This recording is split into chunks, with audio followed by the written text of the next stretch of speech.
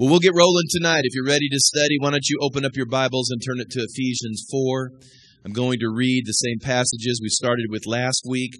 This is third trimester, lesson 7.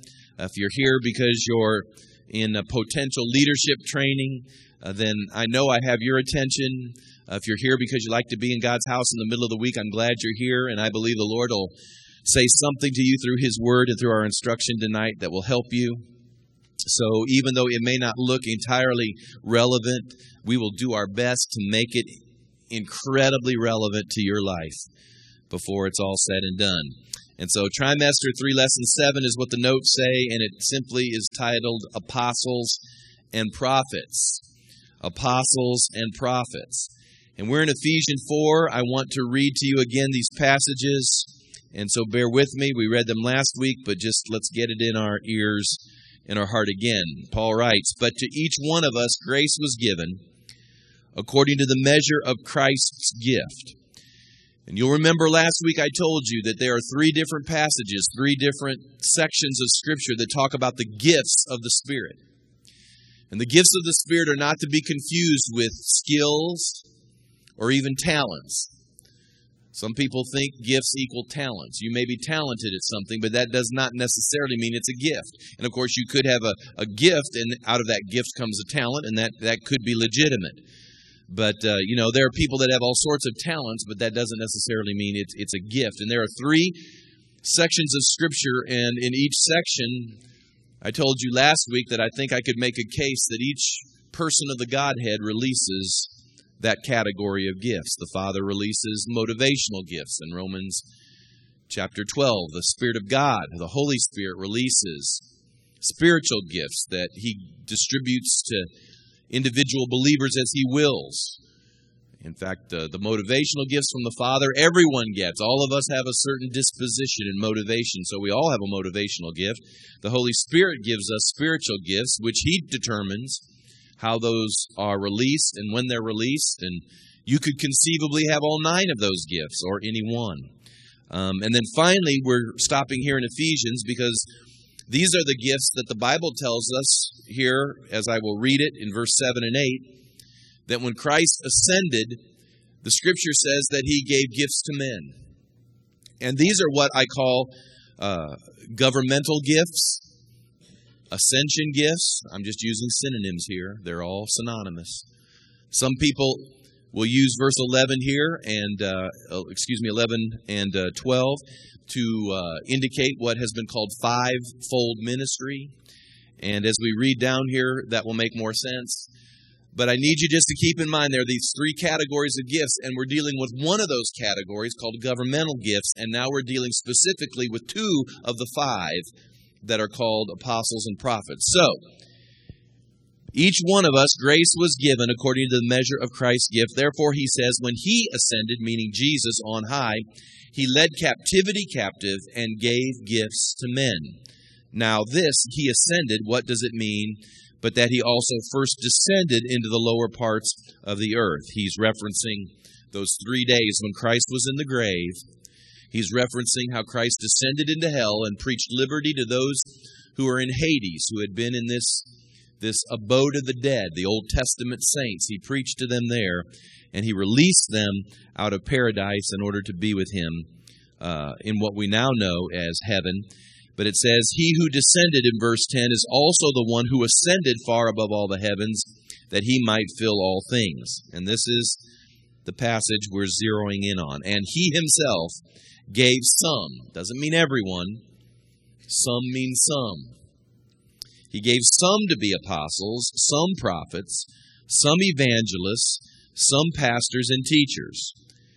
And why did He do that? He did it for the equipping of the saints, for the work of the ministry, for the edifying of the body of Christ, until we all come to the unity of the faith and the knowledge of the Son of God, to a complete or perfect man, to the measure of the stature of the fullness of Christ, that we should no longer be children, tossed to and fro and carried about by every wind of doctrine, by the trickery of men and the cunning craftiness of deceitful plotting, but speaking the truth in love, may grow up in all things into Him who is the head, Christ, from whom the whole body, joined and knit together by what every joint supplies, according to the effective working by which every part does its share, causes growth of the body for the edifying of itself in love. All right, I want everyone to say this with me, say, Christ gave gifts to grow me up. Okay, that's why they're here, to mature us, to equip us, to supernaturally equip us. And again, if there's a gap in your understanding, then you can just go to the website, go to iTunes, and we'll catch you up, and you can listen to that instruction that we gave last week. But let's zero in on apostles and prophets. Now, the fivefold ministry, or these five gifts, apostles, prophets, evangelists, pastors, teachers, these were given to the church, as we've just read, to equip us, to stabilize us, to correct us, and to mature us. So these represent certain ministry gifts that come to us in order that the work of Christ can be completed inside of us. Now, I have people ask me all the time. They say, you mean if I walk with the Lord and it's just me and Jesus, I'll never be complete? That's exactly what I'm saying. Actually, I didn't say it. Paul did. You understand that you can have a personal relationship with the Lord, and He can speak with you, and you can read His Word, and that's certainly of value and of merit, and you will certainly grow, and all of these things will have and find a place in your life.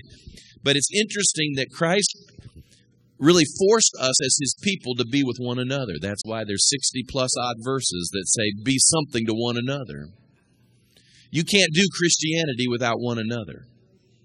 I mean, you can't grow up without one another. I cannot tell you how many times I've rubbed shoulders with people and I've walked away and said, I'm going to grow after that experience. God's working in me after that experience. It's happened to you too. That's why we have each other. Because as we interact with each other, God works. And as He works in that, He's growing us up. He's equipping us. He's maturing us. He's giving us wisdom. And these gifts, he says, in particular, are given within the body in order that we might find a more mature place in Him. Now, the reason I spend time in this training, this potential leadership training, in this maturing training, the reason I spend time talking about this, and we just don't get, to the nitty-gritty of how do I make it through, tomorrow, is because if we don't understand God's divine pattern, we'll never get the outcome. I'll say it again. If you don't follow the pattern, you won't get the outcome.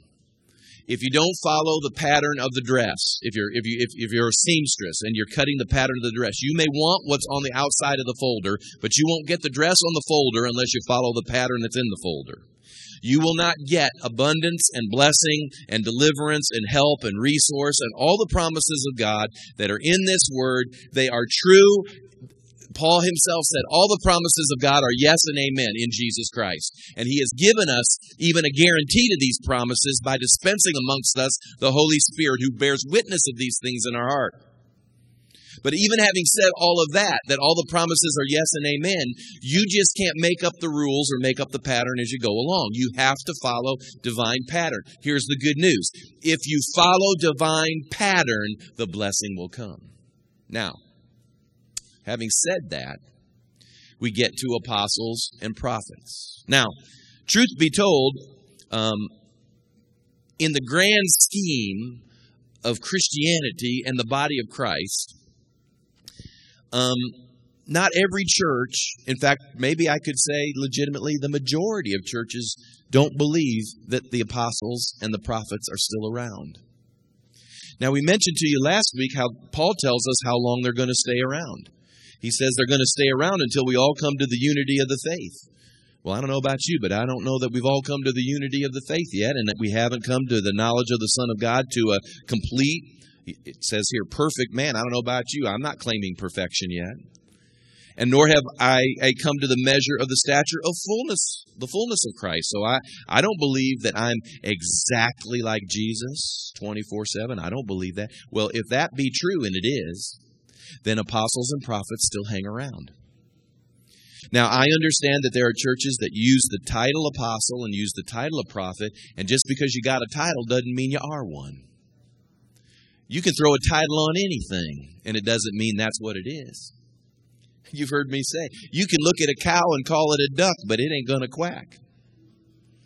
And it doesn't matter how many times you call that cow a duck, it isn't going to change the fact that it's a cow. So you can look at someone and get a title on them, and they can be called apostle or prophet or evangelist or pastor or teacher. You can call them any one of a number of titles that we see through the Scripture, but just because you got a title doesn't mean that's what you are. That's why we need to understand that it's Christ who calls these. It's Christ who imparts this. Nobody can impart. Nobody can just say, that's what you are. In fact, I've always said this. Before you ever get a title, you will be it before you're called it. Long before anybody ever declares you to be this or that or the other, you'll begin to demonstrate it in your life until finally it just becomes obvious. It's what the disciples did with Jesus. He didn't come around saying, literally, you read the Scripture. He didn't walk around saying, hey, my title is Christ Jesus. Or you do know Jesus was Jesus Christ. Christ was not his last name. He didn't have to run around waving this flag all the time. What he did was, he did what he was, the Son of God, and people said, you are the Son of God. You are the Christ. And that's how it should work. After a while, people just see the fruit of your life, and after a while, that you just it fits who you are. And there are apostles and prophets in the earth today. Now, I'm going to go through this real quick because I really don't want to spend much time and burn off the few minutes I have on this. But there are reasons people do not recognize this. It could be fear. They just fear. They don't understand it. Uncertain. It's weird. I've never heard this before. Tradition. Anytime something new comes along, people they don't know how to take something new. And can I just share this? The Bible says that there's nothing new under the sun, and this Scripture is old. It's thousands of years old. But can I just share this with you? That revelation, when it comes to me, it might be an old truth, but to me it's a new thing. And when we talk about apostles and prophets, that's not really a new thing. It's an old truth. But if you've never considered it before, it's a new thing. An old truth that's become a new thing. So don't let tradition stand in your way, nor the preconceptions we talked about last week as well, that some think it just faded away. They no longer exist on the earth. And others have really gone the other direction. They have so magnified the place of apostles and prophets that they would say to themselves, who could aspire to be like Paul or like Peter? It's almost like if you turned out the lights and you were an apostle, you'd glow in the dark. How many of you know they were sinners just like you and me? They were born under the same curse. They had to get born again. I could show you all through the Scripture how they were not perfect human beings. Peter had a strain of prejudice in him that still had to be weeded out even after he was baptized in the Holy Ghost. So these guys weren't perfect people, but they were called of God to function in certain offices. And in our church, we are a part of what is called the Apostolic Reformation. We are one of those churches that really believes that God's restoring things on the earth. Not because we'd like to think that way, but because Peter said in Acts 3, right around verse 19, he said that there would be a restoration of all things spoken of by the prophets. And I'm just simple enough to believe the word all means all. So God's restoring these things in the earth, and we embrace that as a local body of believers. Now let's talk about an apostle. I'm going to go through this fast. The definition of an apostle, in the most basic definition, it means a sent forth one. Of course, the noun refers to a person. He's an apostle. But the verb refers to the commission. And in the original language, it could come either in the noun or the verb form. So oftentimes you would see, I'm shifting from English into my Greek. Apostello was the noun, and apostolusin, for instance, was the verb. And so one would be he's off apostling. See, that's the verb. You're apostling. Well, we'll find out what that means in just a moment. But that means you're doing what an apostle does. And the other one is simply the title, so to speak, that went with a person. As I've studied it, it was originally a military term. Isn't it interesting how a lot of kingdom concepts are really military terms? Submission is a military term. Now we have an apostle. In fact, it was derived from the Navy with regards to an expedition or a fleet of ships. In fact, it was used in reference to an admiral of a fleet. I thought that was really cool. Because an apostle sort of is this guy that oversees a lot of battleships and a lot of combatants. It was also used to identify a founder of a colony. Now, it's interesting as you would make the leap now into spiritual things that we would begin to see that an apostle in the New Testament, and even as we would define it today, is probably one that oversees churches. It's kind of like the fleet. An apostle would be one that perhaps even starts churches. I mean, that could be a part of the resume as well. It's obviously a messenger sent forth with a special commission, and usually an overseer, as I mentioned, of the organizations. Now, most people have been taught that there were 12 apostles. Isn't that true? We all went to Sunday school, and in Sunday School 101, we were taught that there were 12 apostles, and some of us even learned the song. But it's interesting that as you go through the Bible, most people do not realize how many references to apostles were made beyond the original 12.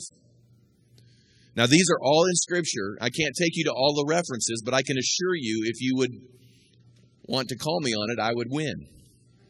That all of these in Scripture are referenced as apostles. For instance, Matthias, James, Barnabas, Apollos, Andronicus. It's interesting that Junia is in all likelihood a woman. Now, boy, doesn't that tilt? That'd tell the whole denomination. A woman apostle. Junia probably couldn't preach in some of our churches today. But according to the Scripture, she was an apostle. Epaphroditus, Titus, Timothy, Silvanus, Aristarchus, Tychicus. All of these people were apostles past the original 12. So if you ever hear someone say that the only apostles that ever existed were those original 12, then you just start telling them, Because there are at least that many that I pulled out by name that I can come forth out of the Scripture and tell you these people were apostles beyond the original 12. Now, not all apostles are like the original 12. Ephesians 4:7 told us that there is a level of grace for each gift. I'll give you an example. Let's just use an evangelist as an example. I believe that there are people who are fivefold evangelists. They are called of God to be an evangelist. And I believe they do evangelistic work, and they are graced to do evangelistic work. But let me ask you this question. Does every evangelist have to be like Billy Graham? No. I mean, Billy Graham spoke to literally millions and millions of people, and there were probably millions of people that walked the aisle to receive Christ through that ministry. Now, there was a grace on Billy Graham's life that, however we want to define that, let's just say his grace was at 90. Well, maybe there's another evangelist over here, and the grace on his life is at a different level, and he may not ever preach in stadiums, and he may never see millions through his ministry come to the Lord, but how many of you know he's just as called as Billy Graham was? See, there's a different grace. Not everybody has to, there are pastors that pastor churches of tens of thousands of people. I know in America we would know some familiar names, but I'll tell you right now, there are foreign field pastors that we're talking hundreds of thousands of people. Cho's got nearly 750,000 people on the roll. Does that not boggle your mind? I bet you nobody has his cell number. I couldn't even imagine. So does everybody that's a pastor have to be like him? Well, no, of course not. There's a different grace. A measure of grace is given. So when people say, well, they aren't like Paul or they aren't like Peter, well, maybe so, but Peter wasn't like Paul and Paul wasn't like Peter either. They weren't the same amongst themselves. But it doesn't mean that anyone that comes later on down the road necessarily has to have the same grace as any one of them. In fact, is it not interesting? I found this interesting, that Peter literally walked physically with the Lord, right? I mean, he spent 3 years with Jesus, arm in arm, in the flesh, side by side. He heard it from the horse's mouth. But yet, is it not interesting that when it comes to who had the most revelation about Jesus, it wasn't Peter who walked with him, it was Paul who had never walked with him, physically or naturally. Are you following me? So what does that tell us? It tells us that Paul was given a grace of revelation about who Christ is that surpassed even Peter or the other apostles who walked with Jesus. Now, is that not remarkable? So don't all of a sudden tell yourself, well, he couldn't be, he's not a prophet. He didn't do what Elijah does. Well, you know what? Elisha did more than Elijah. Elijah didn't even do what Elisha did. And I could go through and speak to you about all kinds of prophets who we don't even see doing supernatural things, what we think are supernatural things at all, and yet they were still prophets. So there are these different levels of grace. So the minute you start comparing, Pastor, John Doe to Pastor James Q. Public, you are instantly out of the will of God. You're instantly out. You're in the flesh because there's going to be a different measure of grace that's upon their lives. All right? So let's talk about their function. I'm going to go through this super fast, all right, because I want to get to the prophet. An apostle usually has unusual spiritual authority. They're usually older because they've been around, got some experience, have some war wounds, some scars, and they've lived to tell about it. They are usually, according to 1 Corinthians 4:15, a spiritual father. Paul said you had 10,000 teachers, but not many fathers in the faith. And I'm telling you, that is what God is restoring in these days, because I tell you, in America, we can download and Google and get our CDs and DVDs, and we can get all the information we want on spiritual things, and you don't ever have to darken the door of a church. I mean, you could sit in front of your computer screen, and you could be inundated and overloaded with spiritual, even scriptural information. And truth be told, we have 10,000 teachers, but our problem is we have not many fathers. And most of our problems, including moi, is not that we can't have access to information or even that we don't know. But a part of our issue is that we've never been under an anointing that could release. And I'm telling you, the fathers are releasing an anointing. And Malachi said in the last verse that in the last days that God would send a curse, but it could be broken when the hearts of the fathers turn to the children. And the hearts of the children turn to the fathers. And that's both biologically speaking as well as, I believe, spiritually speaking. And I honestly believe that's what he's trying to do. So anyway, I got to leave that. They set doctrine. They settle doctrinal disputes. They set in order, usually start local churches. Signs and wonders manifest with this gifting at some level. A lot of times apostles have prophetic anointings because a lot of times they spring out of that. They ordain and can identify ministry. They settle conflicts, debates, render judgment. Their vision usually gets larger than just a local church. It starts to encompass the greater body of Christ. They place or set ministries in position. They usually carry supernatural wisdom. I mentioned they can arise from the other four giftings. I honestly believe that when someone's called to the ministry, if God has designs on them for apostolic leadership, that usually they start in one of the other four ministries, and then out of those experiences, God begins to change the call or expand the call and bring them up to apostolic ministry. They're usually recognized as such. Again, I'll just go, if you have to run around and say, I'm an apostle. Because the book I had self-published, I put apostle on the front of it. How many of you know? We've got to, remember, you've got to discern, remember last week, discern the gift of God that's in front of you. They can face opposition sometimes due to the revelation. And, interestingly, Paul said the office could be lost. He said he could be disqualified from this if he did not handle it right.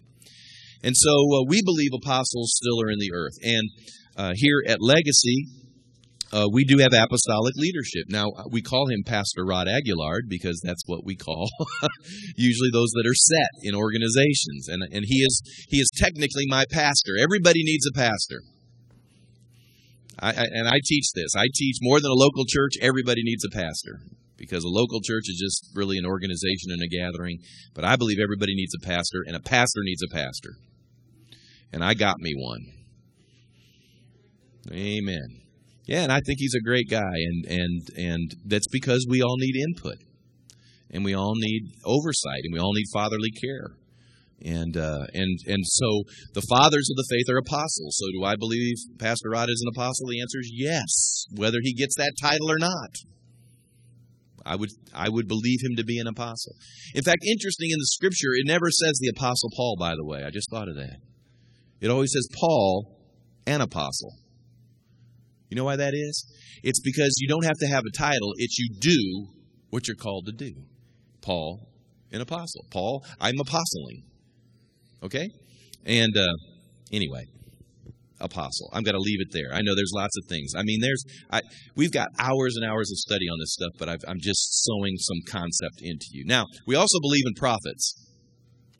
We are, the IRS calls us a non-profit organization, but in reality, we believe in prophets. We are for prophets. Amen. Now, let me give you a definition. If you don't know what a prophet is, let me give you a definition. It's the ability to declare the now heart of God and the future possibilities of His will. That's the best way I have described what a prophet is. To declare the now heart of God and the future possibilities of His will. Now, in the Scripture, there were two types of prophets. There were Nabi prophets and Roe prophets. Those are Hebrew words. Nabi literally meant, not nappy, I said nabby. They may have been nappy. John the Baptist was nappy, all right. But Nabi really means bubble forth or bubble up. And literally, the word bubbles up and comes forth. And Isaiah, I always give Isaiah as an example. He was a Nabi prophet because as you'll go through the book of Isaiah, he had very few stories or imagery, so to speak. Most of his writing, as you will recall, was just straight up, he was just writing the word of the Lord. The word of the Lord says, and he just writes it down, word for word. Now the second kind of prophet was Roe, and Roe was seer. Not Sears and Roebuck, seer. Which meant that they saw things in pictures. And I would oftentimes use Ezekiel for this, because if you read Ezekiel, every other chapter, he's got this picture. I saw a wheel within a wheel, and there was fire. Or I saw a graveyard, and these bones were scattered in the graveyard. Or I saw a temple and a river coming out of the temple. All right? So a lot of times when you hear prophecy, sometimes you'll hear people that will give you prophecy that's like word for word for word. This is what the Lord says. And sometimes you'll have people that'll give you a prophecy and they'll look at you and they'll say, when I see you, I see a corn stalk. I would love that because that's prophesying maybe a few pounds coming off or something like that. But there are different kinds of prophets. All right? Now prophecy contains two elements on the last page here. There's foretelling,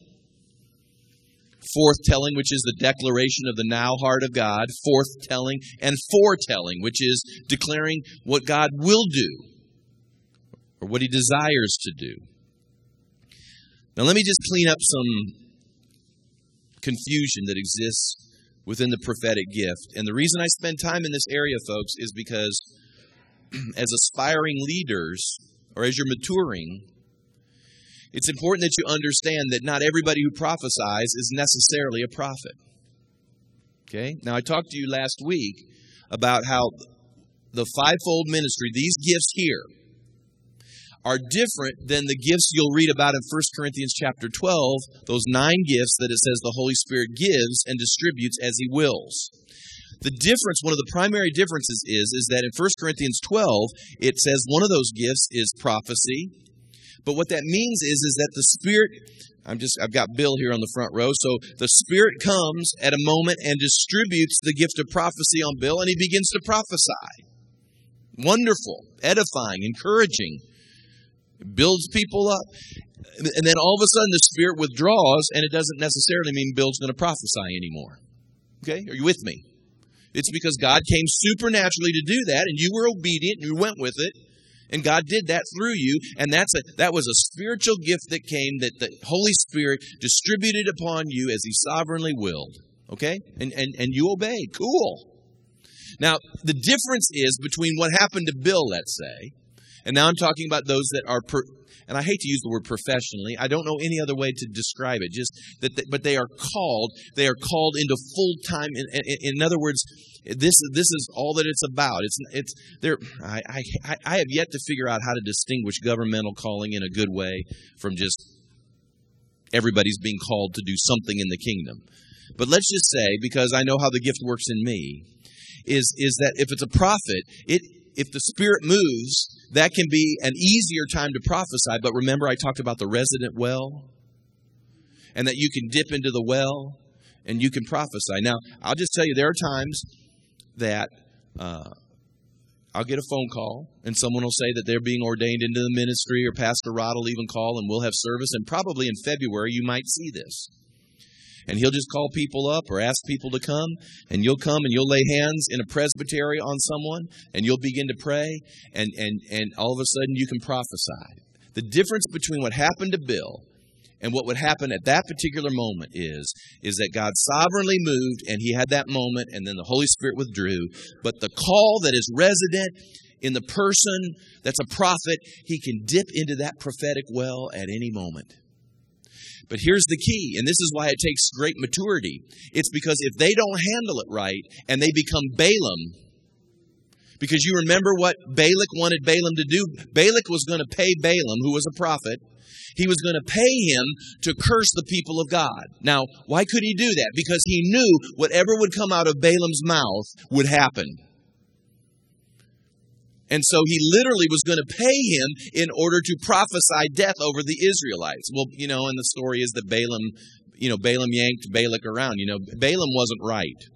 In fact, later on, we find out in the scriptures that Balaam had a whole movement named after him called the Nicolaitans. And the Nicolaitans were basically those who lived under a grace heresy, which they messing God up and messing him around. You can't mess God up. I'm just saying that they were trying to yank God around for their own purposes. But it's a great story in order to identify that you can literally begin to prophesy things that are not the will of God. And what happens is when that becomes thoroughly corrupted, it becomes what we now know in our modern society as psychic. Do you know that psychics are actually unregenerate and unredeemed prophets? I believe this. Because people will come to me and they'll say, I went to a psychic and they were really accurate. Well, sure they were. They were tapping into the dark side of the force. That's exactly what they were. Yeah, they were tapping into, because you see, all of us were built to commune with God. All of us were built in order to have interaction in the spirit realm. And the key to it is, what channel are you going to tune into? You see, a prophet turns to a psychic when they begin to tune into the enemy's channel. A prophet is a prophet when he tunes into God's channel. Are you following me? See, I've said for years, a TV in and of itself is not evil. What channel you turn to may make it evil. I mean, you can preach the gospel on TV, or you can watch something despicable on TV. The issue in the TV, the issue is what channel are you tuned to? So you can be gifted of God, but if you're tuning to the wrong channel, it can be corrupted. And that's why the scripture says that even Satan will come as an angel, it says, would appear even as an angel of light. And that's how come it can happen that way, that someone that appears very gifted and God must be in it. But if it's tuned to the wrong channel, then what you're going to get is wrong information. Now you would say, well, I went to a psychic one time and they were very accurate. Listen to me. It isn't the first time they speak to you. It's where it leads you. You got to be, Satan's not stupid. It's not like Satan shows up and goes, "Ha, I'm the devil. I'm going to kill you. Listen to me." I mean, come on. Is that how the enemy doesn't do it that way? He entices us and he woos us. And then finally we're ensnared, and then we see his plan. So anyway, that whole point was I'm trying to distinguish between the gift and the call. There are different degrees. Let me go through this quickly now. There are 4 things here, the different degrees of prophecy, which you just need to keep in mind. Number 1, the scripture talks about the spirit of prophecy. In Revelation 19:10, it talks about that the testimony of Jesus is the spirit of prophecy. And I believe that there are times that the Spirit of God comes in the congregation. The Holy Spirit is here. Man, you can sense He's here. And all of a sudden we'll have these eruptions of prophetic words. And we'll get to a lesson here in just a few weeks because we only have a couple weeks left, and we'll talk about protocol and how these things are ministered in the life of the body. But all of us know that there have been times when the Holy Spirit has come and been amongst us, and the word of the Lord will come forth, or a tongue and an interpretation will come forth, which that interpretation is usually a prophetic utterance. And at that moment, that's what I define, if you want to know in a practical way, that's the spirit of prophecy, I believe, when it comes upon the congregation. Now, the second one is the gift of prophecy. I've already illustrated that by using Bill here on the front row. It's when God just sovereignly drops. It could be in a church service. Bill could be walking. He could be walking at work someday, and all of a sudden, he's just walking there, and God moves on him, and he sees one of his coworkers, and he just may walk, and it doesn't. He doesn't have to act like he's, his eyes roll in the back of his head, and he just may say, I just feel like the Lord would want me to tell you that this, is what he wants to do, and maybe this is what's going on in your life, and God, however it was, and he may deliver that and just go on, and that was a Holy Ghost moment, and that was the gift operating right there. I mean, you don't know my wife. My wife's amazing. The other day, she was in prayer time at our house. This is just recently. She's not here. She's visiting, I believe, Faye in the hospital, but she was praying the other day in the house. I'm going to tell the story. And all of a sudden, God spoke to her to go talk to our neighbors that we'd never met before. God gave her a word to go to the neighbor. And Trace, I mean, she just stood right up and she just walked right on over. Bless her heart. Knocked on the door. Asked them to come on down. Just shared what the Lord had said to them. And, I don't think they even go to church. I don't know what they thought. She just hugged their neck, said, God bless you, God loves you, we'll see you later. Just like the Lone Ranger just kind of came in and just, who was that masked prophetess that went? Bless her heart, that's why I love her. I mean, she just obeys God. And so, but I'm just telling you, why not? It just doesn't all happen here. It can happen out there too. And then there's the office of the prophet. We've tried to define that as well. And women are included at this point. I gave you a list of all the women prophets in the Scripture. I always felt like that was important because like I said, there has been, unfortunately, sort of a prejudice through the years that somehow women are hamstrung from ministry or not participating in the life of the body, and that's simply not scriptural. There are a couple of verses that seem to not allow that, but if we were to look at the context, and I was using this lesson to teach that, I could show you that that's not what the Lord is. He's not restricting women. Thank God for women. They've been the only ones that kept church doors open at times. So, and here's a list of prophetesses in the Scripture. So they obviously are being used mightily of God. And then it's last, but it's not last in importance, the prophecy of Scripture. Everything that's prophesied has to measure up to the book. Nothing can be spoken by revelation or by prophecy if it doesn't measure up to the book. This is the standard. This is the boundary. In fact, I think it's in Latin, the Bible was originally called the canon. Now, not the canon like you're going to shoot at somebody, but the word canon in Latin, I believe, means rule.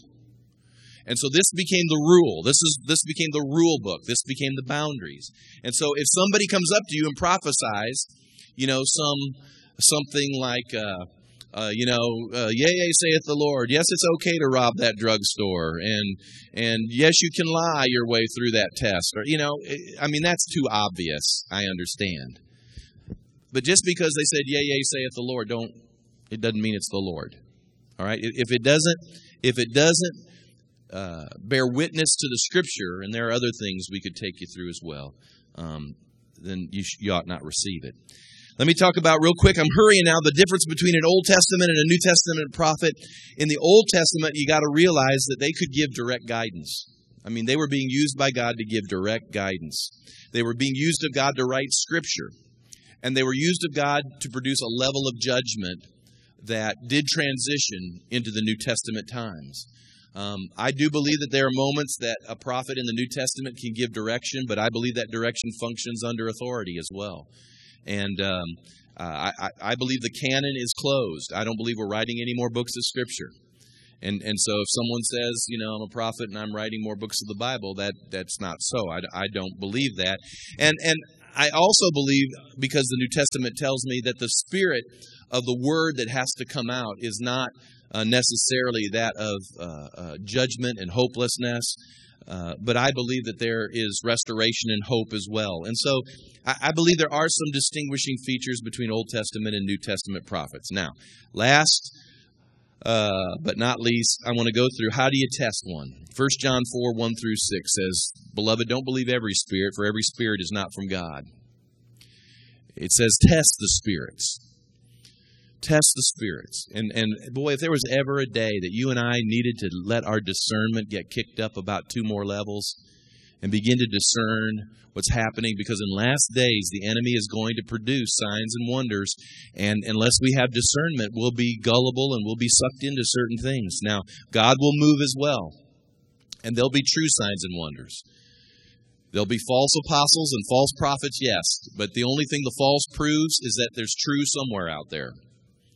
And so don't let the false discourage you from pursuing what's true. Whenever I see something false, I say to myself, well, that just means something true's out there. All right? May not be it, but it's out there. But how do you test it? Well, I wrote some simple things down here. Test their spirit. What do I mean by that? When you say test their spirit, I just mean, are they of a good spirit? Are they submitted spirit? Is there humility? Are there the not just the gift of the Spirit, but is there the fruit of the Spirit? Is there patience and long suffering and kindness and gentleness? Test the spirit. What's in their spirit? Secondly, this is a good one. Just test their accuracy. Now, I believe that something can be said for the first time that you've never heard before. That is possible. But don't act on anything for the first time. The Bible says that every word is confirmed on the testimony of 2 or 3, and until you start hearing things a couple times, God's not holding that against you. So listen to what God may be saying through circumstances, and is it accurate? Is it accurate? I mean, if you're married, let's just say you're married, and you get this word that says, yeah, you're going to marry Jane Doe over there. Well, that ain't accurate. I'm already married, dude. I've had people go, how do you deal with that? I get rid of it. That's how I deal with it. I don't have to consternate over it, because it can't be true. I'm already married. Are you following me? Okay. Where does the word lead you? Does their word lead you to God, or does it lead you to man? Where does it lead you? These are just some things that might help you test. The test of doctrine. Is there sound doctrine in what they're saying? Or are they saying something that's you've never heard before? And again, just because we haven't heard it doesn't mean it may not be true, but then you're going to need to do a little study and let that thing bake before the Lord. The test of character. Do they have good character? Letter F, are they under authority? I have reached the place where I'm just not dealing with ministries anymore that aren't under authority. I'm just not dealing with them anymore. I know that God can use anybody, and I had one contact me the other day, and I asked him about, well, who you related to, and he just said, I'm accountable to God, and I'm related to the Holy Ghost, and and I said, well, that's good, dude. God bless you. I probably am not going to be able to use you. You say, really? Why would you do that? It's because I have reached the moment, and I've been in ministry for too long, that I am done with guys that refuse, and women that refuse to get themselves under someone else that can look into their life. I'm just not doing it anymore. I'm accountable to God too. But you know what? I don't mind other people looking around and in me. So, are they under authority? Who endorses their ministry? I mean, are they associated with anybody? And anyway, all of these things are part of the keys to receiving and understanding and hopefully being blessed by those who are in apostolic or prophetic ministry. Our time has concluded, and so we're gonna stop the recording. But I'm going to take just a minute. I can only take 2 or 3 questions if you have them. If not, we'll let you go. But if there is a question that you'd like to ask and you don't mind asking it in front of everybody, it might be someone else's question, and I'll do my best to answer it real quick. Wow, you guys are great. You're absorbing everything. No. Okay. Or if you have one, email me. And if you have a question that way, we'll be glad to answer it that way as well. All right, let's stand, and I'll pray for you, and then we'll cut you loose